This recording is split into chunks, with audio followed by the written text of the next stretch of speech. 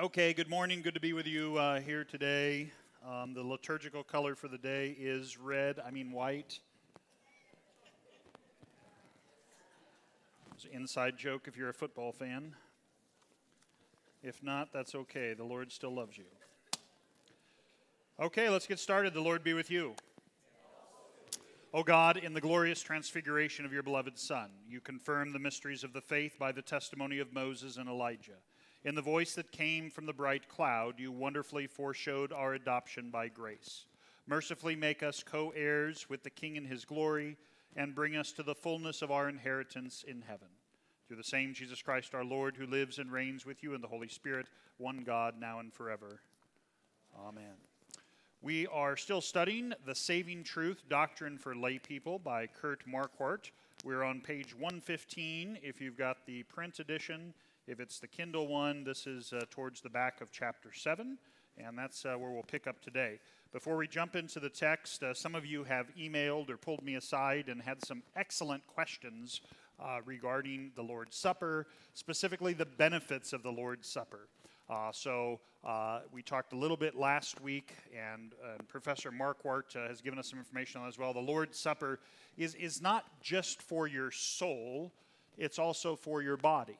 And so that's why at the end of the distribution, you will hear the dismissal, and the dismissal simply goes, "And now may the body and blood of our Lord Jesus Christ strengthen and preserve you in your spirit, your soul." It's body and soul unto life everlasting. Now, can we put our finger on how the body and blood of our Lord specifically helps us physically? Does it promise to keep you from ever getting cancer? Does it promise to get rid of the warts on your feet or anywhere else? And the answer is no. Okay? The Lord says that it is strength, it is power, it is the divine, it is God's glory. And so we don't have all the answers per se to exactly how that works. We simply eat and drink and trust that the Lord works through means to preserve us body and soul, right? And so he's at work through that. He also gives us doctors. Many of us take vitamins, take medication on a regular basis, have to watch blood pressure, have had surgeries. The Lord works through means, okay, to help and preserve us. So, but faith simply sees where God promises to give gifts and says, I want those. And that's what we're going to pick up here today in Marquardt's book. Before we do, there's a great little book by Reverend Kenneth Wieting, W-I-E-T-I-N-G, and it's called The Blessings of Weekly Communion. And he originally did this as his, I can't remember if it was his Doctor of Ministry project. I think it might have been, don't quote me on that. And so he and his congregation, were kind of typical 20th century Missouri Synod. Communion was always first and third, and he started studying Scripture and the Confessions and found out that, the Lord's Supper, Acts chapter 2, was every Lord's Day for the early church. Luther spent 3 years at Wittenberg getting the church there to have communion every Sunday. Why the big deal, and why in America has the Lord's Supper become less important than it was historically? And so as he studied that, he ended up doing all the research and presenting it to his congregation, and they said, yeah, we need that. We like that. We want that. But he's got a section here where he talks about the treasures and the gifts of it from Scripture, has some great Scripture and confession. So if you're still working through any questions or concerns on that, this would be a good little book for you to review and read as well. And as always, we as your pastors are here to help you with that. Okay, any outstanding questions that we didn't cover after last week that we need to address before we dive into our text?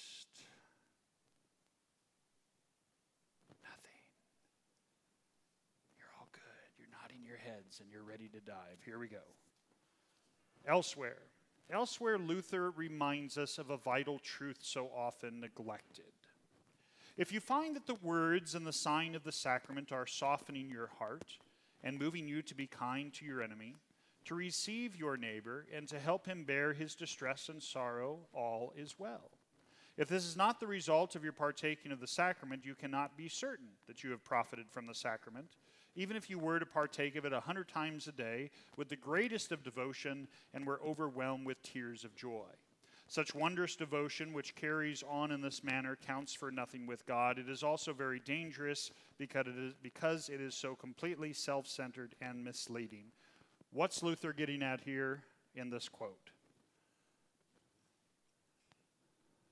What's he warning us against in regards to the sacrament of the altar? Yeah, Neil. Yeah, enthusiasm, exactly. And so if you read our Lutheran confessions, especially when you get into the formula, both the epitome and the solid declaration, enthusiasm is this kind of theology of glory, right? It's the emotionalism. It's by what we do that is now not only offered up to God, but God sees our piety. He sees our reverence, and He rewards us. Okay. Now, a theologian of the cross, and Luther spells this out in the Heidelberg, is simply that who clings to the words of Jesus. So his body and blood, this is my body, okay? This is my blood given for you to eat and drink, a promise of forgiveness of sins, okay? Promise of life, promise of the divine early service people. You can connect the dots. Late service people, wait for it. Literally, the glory of God that is now given and manifested for us. And that's exactly what we poor sinners we need, okay? The challenge, of course, is when we attach too much of our own feelings and such with that. It doesn't mean that it's wrong for you to feel good, right?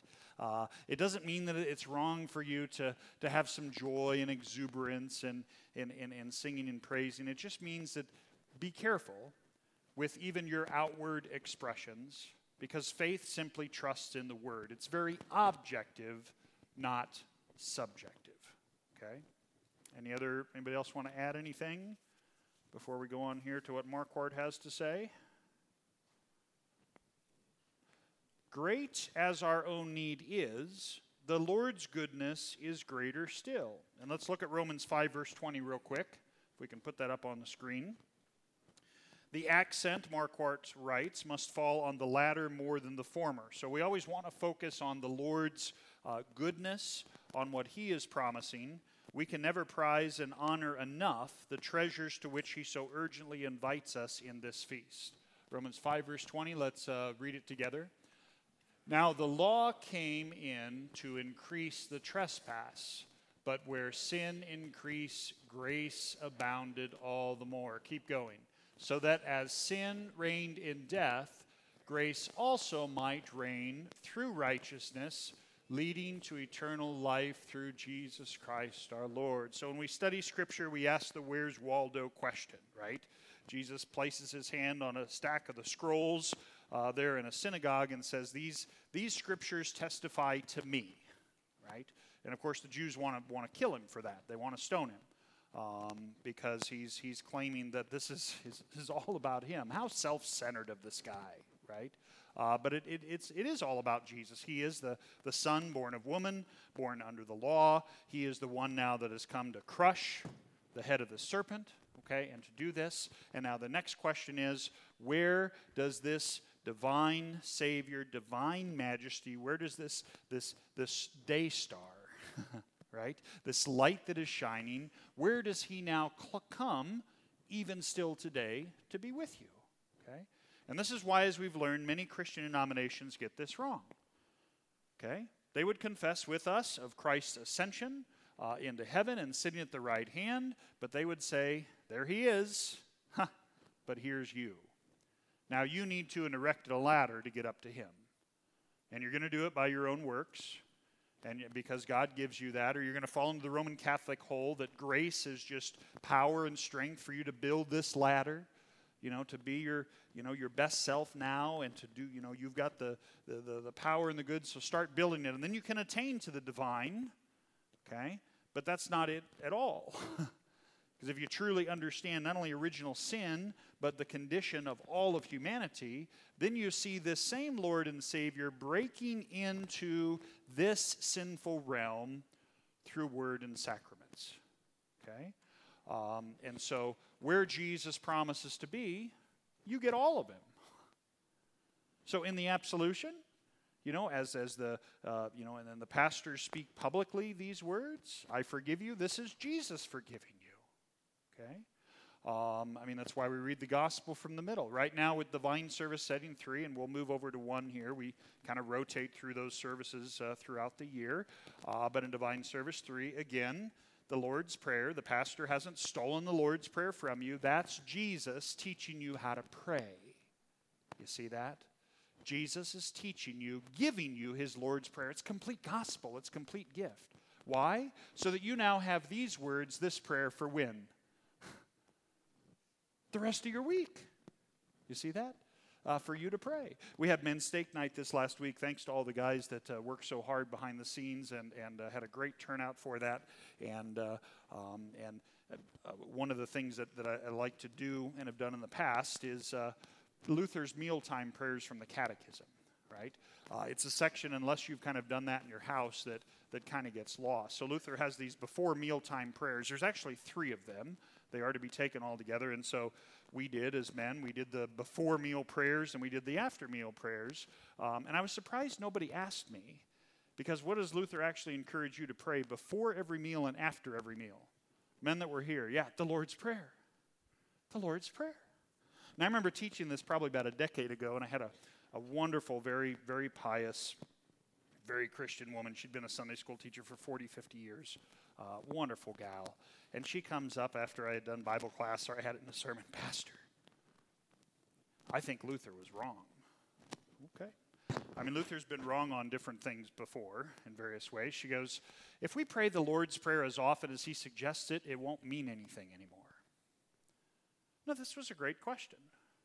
She was concerned about just going through the motions, and the Lord's Prayer becoming, not a big deal.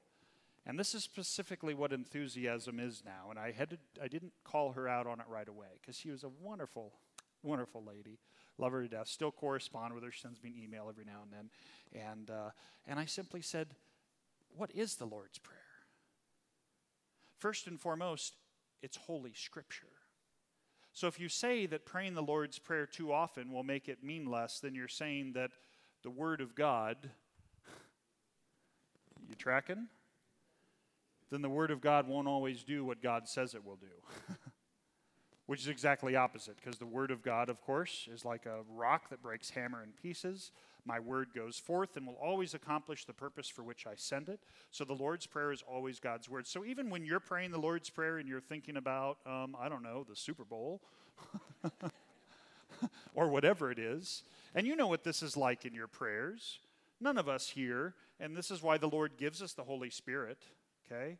If you're struggling with prayer, with what to pray, with how to pray, I would say just go back to the Lord's Prayer, okay? And pray that, okay?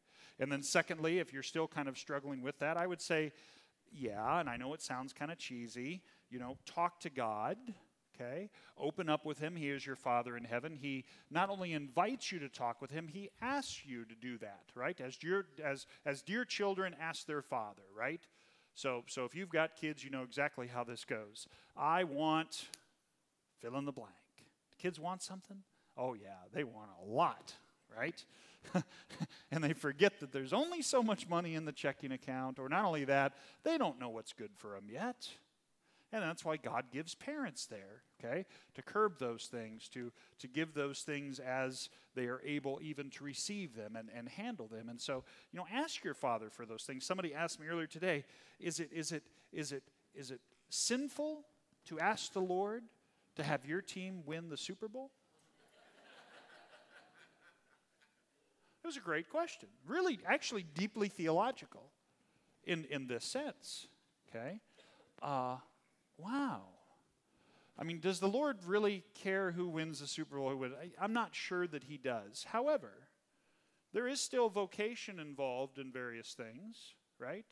And you've got all the stadium workers, you got the people parking cars, you got the people selling food, you got the people in the factories making clothes, okay?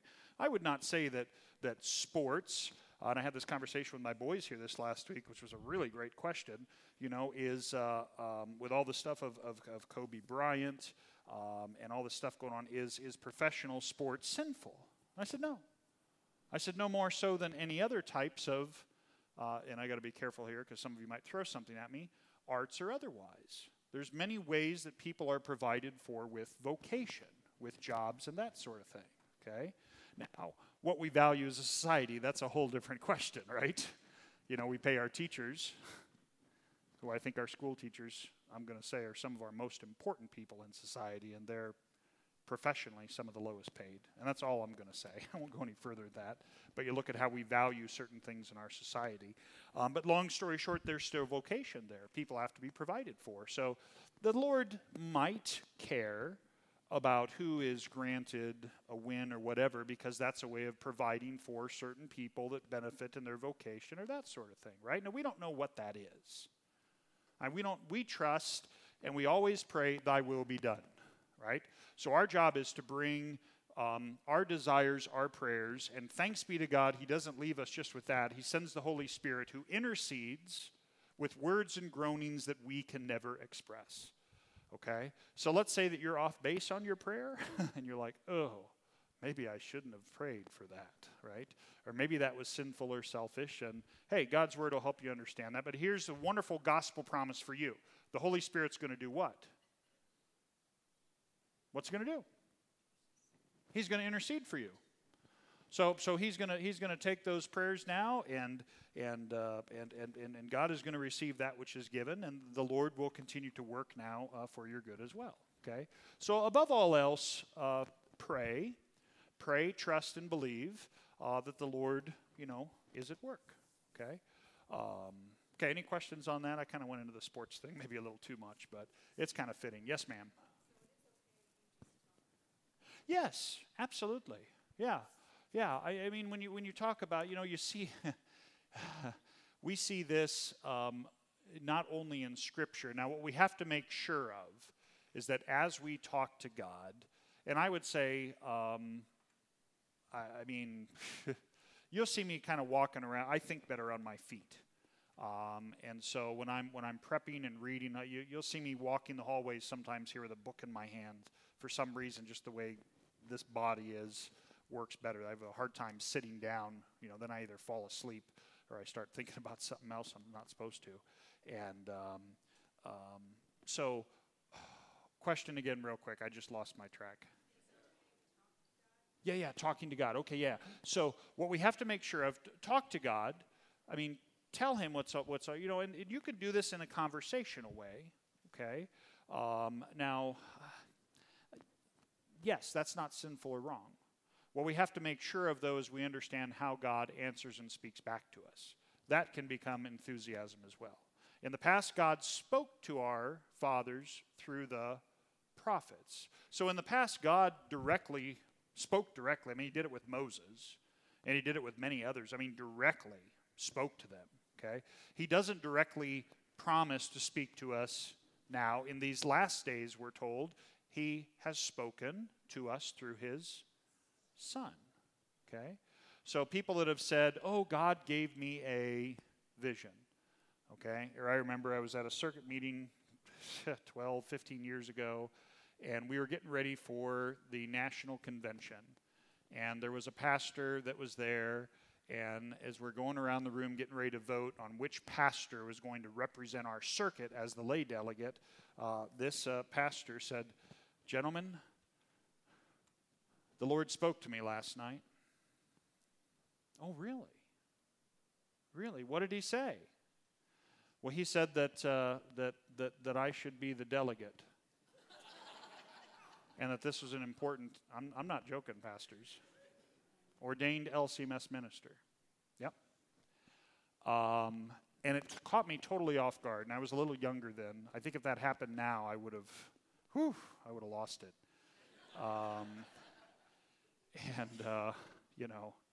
And then he was a very emotional man as well, which didn't help. So then he starts crying and I've never gone to convention before, and this is what the Lord wants me to do. And of course, all the, are like, just let him go to convention. But it was such bad theology, because the Lord, you got to be very careful. So enthusiasm would teach you to see God speaking or see his hand in things where Scripture doesn't reveal. Be careful with that. Be very careful with that, okay? We are not saying that the Lord still does not work and send his angels and even do miracles in that way. But if you start looking for God speaking through a piece of toast that pops out of your toaster with the picture of Jesus on it, okay, or you have some really hot, spicy Indian curry, as I had last week with Professor Pless and a few other people, and it gives you very vivid dreams that night, those are not necessarily from God. And so that's how we test the spirits. We discern them. How do we do that? We apply them to Scripture, right? And so we always come back simply to, we come back to the center of where God is speaking through his word, through his sacraments. And we get a lot of grief for that as conservative Lutherans, okay? Somebody would say we limit the work of the Holy Spirit, and we would say quite the opposite. We want to let the Holy Spirit work through these means, through word and sacraments, okay, which is he will do. So talk to God. Share with him, what you've got, okay? When you're struggling, pray the Lord's Prayer. Ultimately, it comes down to Jesus praying in the Garden of Gethsemane. What did he pray for? Father, take this cup from me. Did he want to suffer as a human? Why? Suffering's painful. All right? Sometimes we miss some of the humanity of our Lord and all that he willingly endured, but don't begin to think for a second that because he was also divine, that he had some sort of divine antiseptic or some, kind of spinal tap that prevented all the pain from enduring the cross. He endured every single bit of it. He felt it in his very body. And so nobody wants to endure that, but he trusted what? What did your Lord trust? What's that? He trusted his Father. He trusted his Father's will, right? So if the Lord will bring you to it, he will always bring you through it, always, some way, shape, or form. That's his bold, beautiful promise to you. Okay, that which you experience, temptation, is common to man, every single person. Okay, you're not alone. And sinners sometimes think, well, I'm the only one that this is happening to, or I'm the only one that has these feelings or these thoughts. You're not. Okay, you're in really good company. Look around. This is a room full of poor, miserable sinners, okay? And so that no sin would ever frighten or alarm us in the sense of taking away hope, peace, or comfort, our Father has sent his Son, who along with the Holy Spirit gives us assurance that when you are tempted, he'll provide a way out that you can stand up under it, always, 1 Corinthians 10, okay? I love that verse. And so all of it, but we must focus it, and back to this now, where God promises to be, okay? So we read Romans 5:20, okay? So why then the false anxiety? Back to Marquardt, right? As if the sacrament were like x-rays to be taken rarely in small doses, okay? Why is it that, if we have the same thing with the Lord's Prayer, if we have the sacrament too often, it won't mean anything. Well, who makes the sacrament mean anything? Don't fall into receptionism, and we've talked about that already. Receptionism is, the body and blood of Jesus is only there if what? If you believe it's there. So now you, according to the false teaching of receptionism, have the power and ability to make the body and blood of Jesus appear in bread and wine. No, you don't. You don't have that power and authority. God does through his word. And his word makes it there. Now the question is the body and blood of Jesus in, with, and under?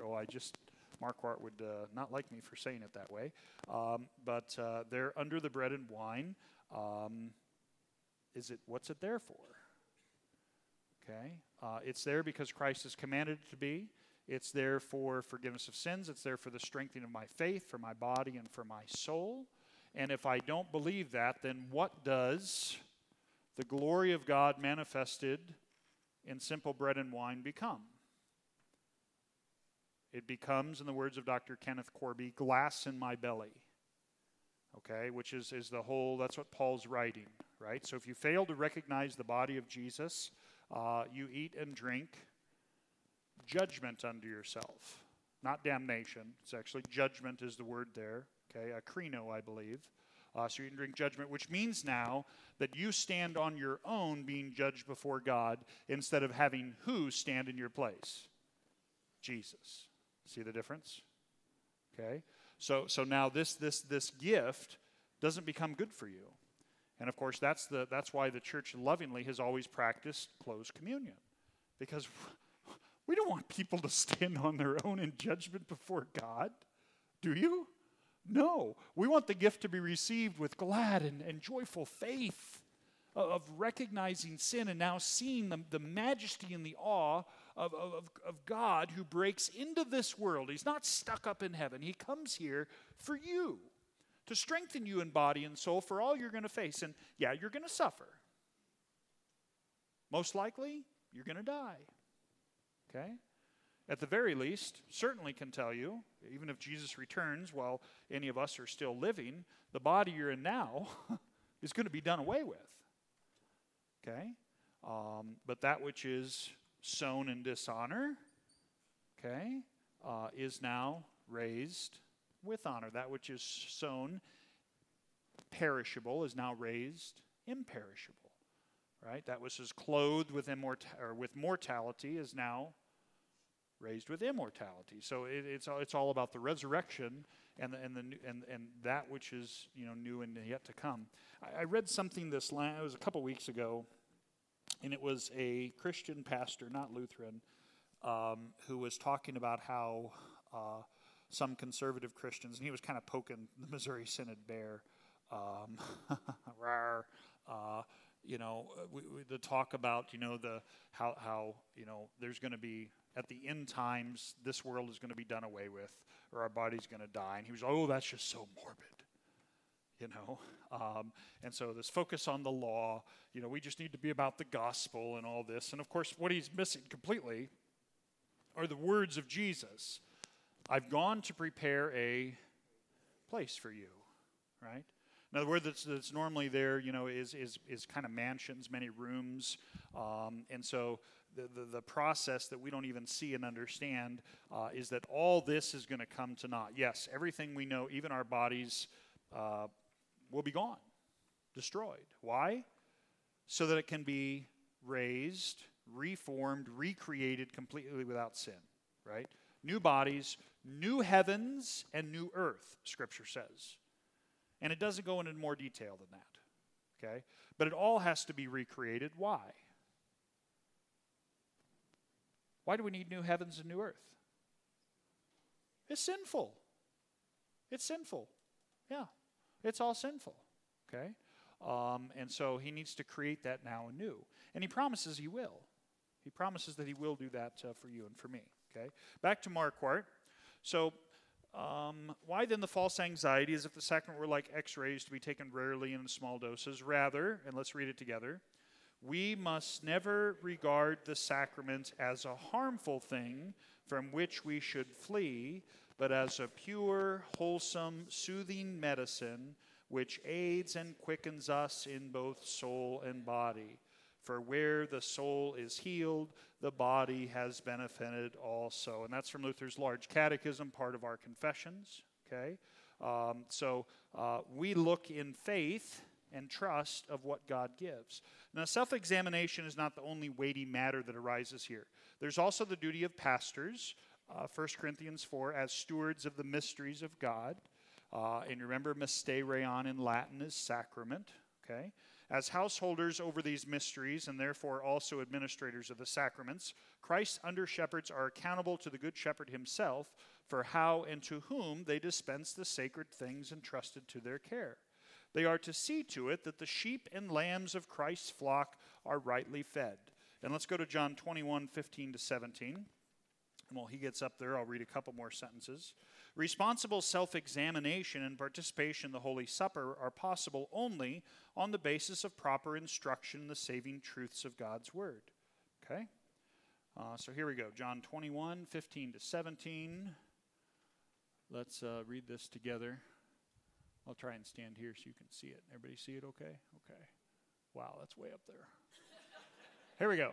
When they had finished breakfast, Jesus said to Simon Peter, "Simon, son of John, do you love me more than these?" He said to him, "Yes, Lord, you know that I love you." He said to him, "Feed my lambs." He said to him a second time, "Simon, son of John, do you love me?" He said to him, "Yes, Lord, you know that I love you." He said to him, "Tend my sheep." He said to him the third time, "Simon, son of John, do you love me?" Peter was grieved because he said to him the third time, "Do you love me?" And he said to him, "Lord, you know everything. I love you." Jesus said to him, "Feed my sheep." Okay. Yep, just stop there for a second. Okay, so this is Jesus now restoring Peter to his vocation, if you will, as a pastor, as a witness, okay, a martyria, a martyr of these things. Peter, you might remember, and we'll hear it here once we roll into the official 40 days of Lent, when we read the Passion account, we'll hear Peter, "Hey, you were with that Jesus, right? I recognize you. You're one of his pesky disciples." "Oh, yes, you were there." And 3 times, Peter had an opportunity to testify to the truth, right? "You can't handle the truth," right? Okay? And Peter's a sinner, and he sins. He fails in his vocation that he's called to do, to testify to Christ. "Nope, that wasn't me." 3 times he denies Jesus. Peter, the great apostle, okay? When you fail at things, especially in your faith, you need to recognize you stand in good company, okay? All the apostles, poor, miserable sinners, every single one, okay? Sinners, redeemed now by God's grace. And so what Jesus does, he restores Peter, okay? He forgives him, and he restores him to his vocation of feeding the sheep, of tending the sheep. Jesus, without a doubt, says, "Hey, Peter, I know you're a sinner, okay? But I've got good use for you still, right? So you might feel you're failing as fill in the blank, whatever your vocation is, okay? Maybe it's as a husband, maybe it's as a mother, maybe it's as a father, a wife, okay? Whatever your vocation is, and to be honest, there's probably days where you're like, people are going to figure out I'm a fraud. I don't know at all what I'm doing." And you start going down this path, "I can't believe I've gotten this far," right? Yeah. And Jesus comes and says, "Hey, I've given you this work to do, and you are of great value to me. Not only are you of great value to me in the vocation you have, but I have created good works for you to do. So my grace will always be not just for you, but for the benefit of others that are around you." But what the devil and your sinful nature always throws back at you is, "I don't matter," or "I can't do it," right? And that's the sinner in you, and that's where we need the same words, right? So Jesus restores Peter back to his pastorate, his apostleship, okay? And that's why the divine service is so beautiful, as Jesus comes to you and forgives you and now strengthens you with his gifts for whatever your vocation is, for that which he has given you to do, right? If you've been able to be with us on Wednesdays as we pray the catechism, the part that I've been thinking about the last few weeks is, the question, are you a mother? Are you a father? Are you a son? Are you a daughter? Are you a wife? Are you a worker? Luther goes through this whole list of vocations, and if you can't find something in there, then you're not a human. But God has given each of us something to do, right? My boys were talking this last week. I'm not, trying to figure out what they want to be when they grow up and when they have a job. And I said, you have a job now. "Oh, no, we don't. I don't get a paycheck like you get." I said, your job is to be a student. You have a full-time job right now. Your job is to do that which your teachers ask you to do. that's your primary vocation right now is a student, right? And we need to talk this way. I mean, with our children, with our youth, okay? And down the road, they'll have different vocations, okay? That's hard to think about. My son's actually being husbands and fathers. I'm not sure I'm ready for that. But the Lord will provide, okay? And He'll provide for you as well, okay? Questions or comments there? So, pastors must satisfy themselves, since their vocation now is to care for the sheep. This is their now public duty, and they do that privately as well, that those who ask for admission to the Lord's table know what they are doing there. Neither pastors nor people may trifle with the holy body and blood of Christ by irresponsibility in either distribution or reception. So illustrations from daily life abound. Suppose on a dark and stormy night one came upon barricades with signs, "Stop! Bridge out ahead." Would one grumble resentfully? Fascist country. Can't even drive where one pleases anymore. I love Marquardt. Of course not. Or if no barriers had been put up, would one last thoughts be, while plunging towards the raging river, "What glorious liberty! Even this is allowed." So if it is possible to incur judgment by desecrating the Lord's body and blood in the sacrament, then carefully supervised access to His table becomes a necessary service of love. Of course, if the Lord's Supper consisted of nothing but bread and wine, it would not matter much who did what with them, right? So we went many years ago. I can't remember. Oh, Gina, was it baptism for Cam or Jack at your sister's church?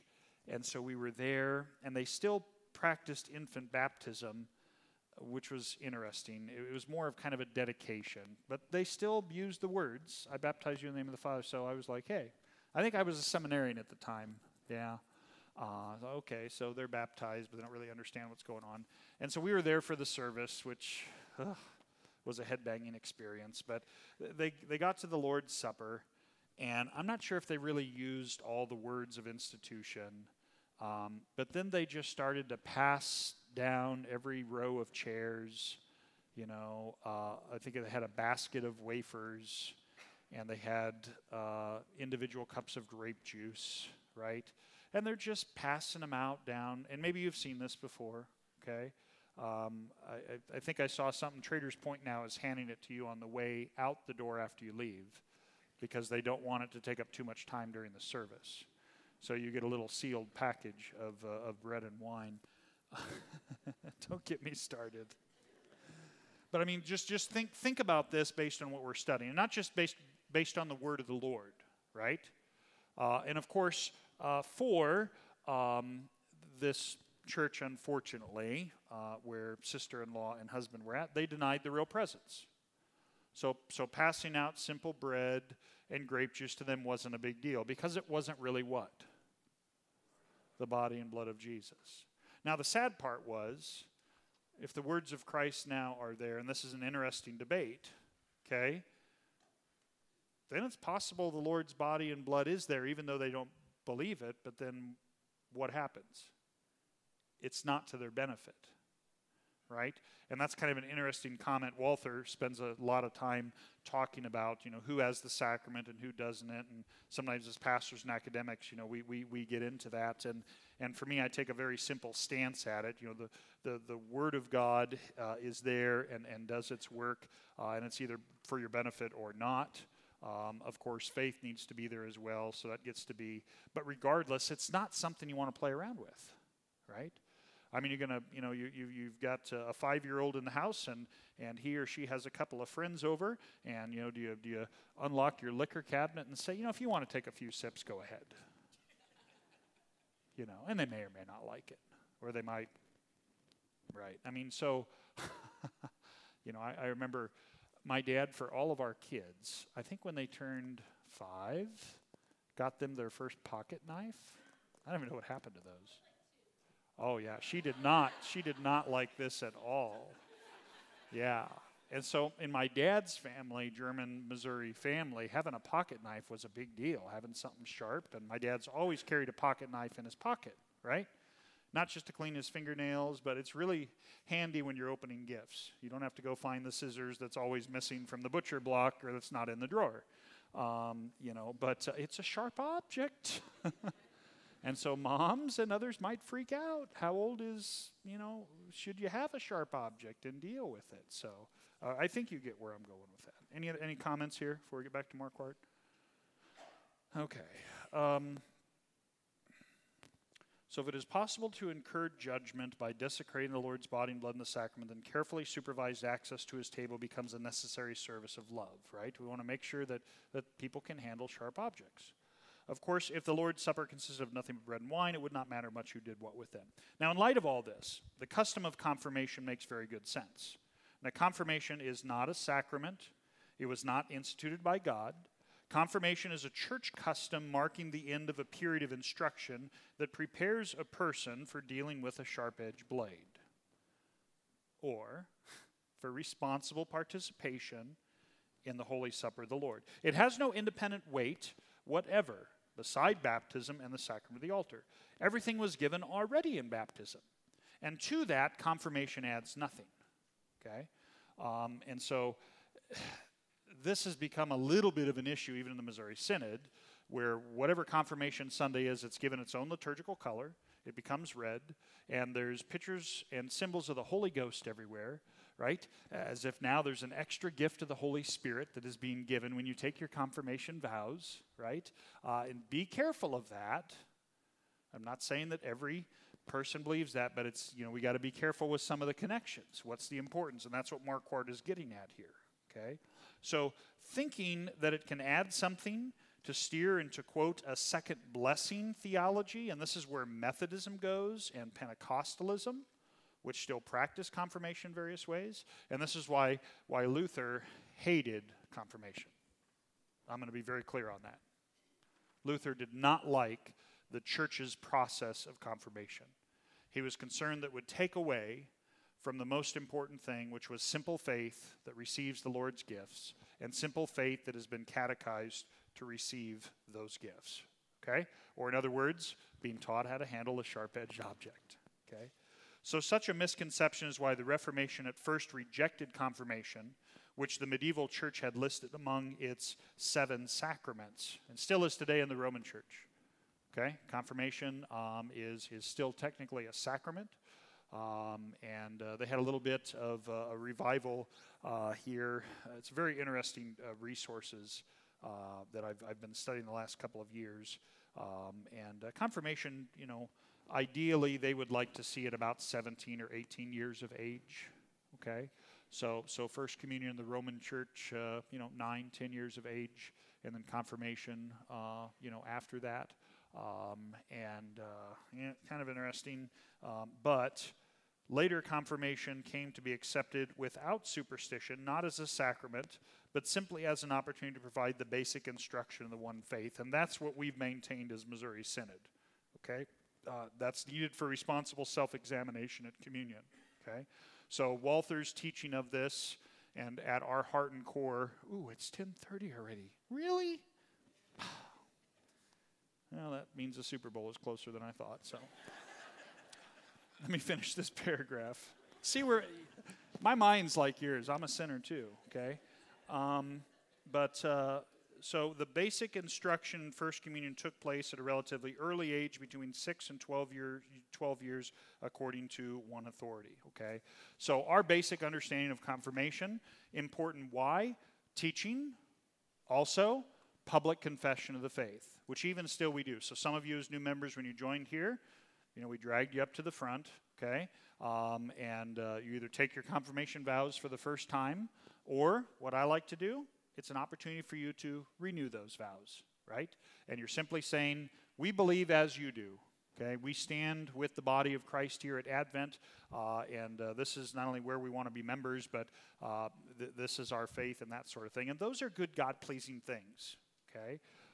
So we'll talk a little bit more next week. He'll get into some more detail, and we'll talk a little bit. We've already talked a little bit about confirmation. We've talked about First Communion and what that means, and we'll still unpack some of those things. Okay, anything that you absolutely have to have answered before we dismiss? Okay, enjoy the rest of the day. The sunshine is glorious. And that's all I'm going to say about the rest of the day. May the Lord bless and keep you. Let's stand and close with the Lord's Prayer, His holy word given to us. Lord, remember us in your kingdom and teach us to pray. Our Father, who art in heaven, hallowed be thy name. Thy kingdom come, thy will be done, on earth as it is in heaven. Give us this day our daily bread, and forgive us our trespasses, as we forgive those who trespass against us. And lead us not into temptation, but deliver us from evil. For thine is the kingdom, and the power, and the glory, forever and ever. Amen. Peace be with you. Amen.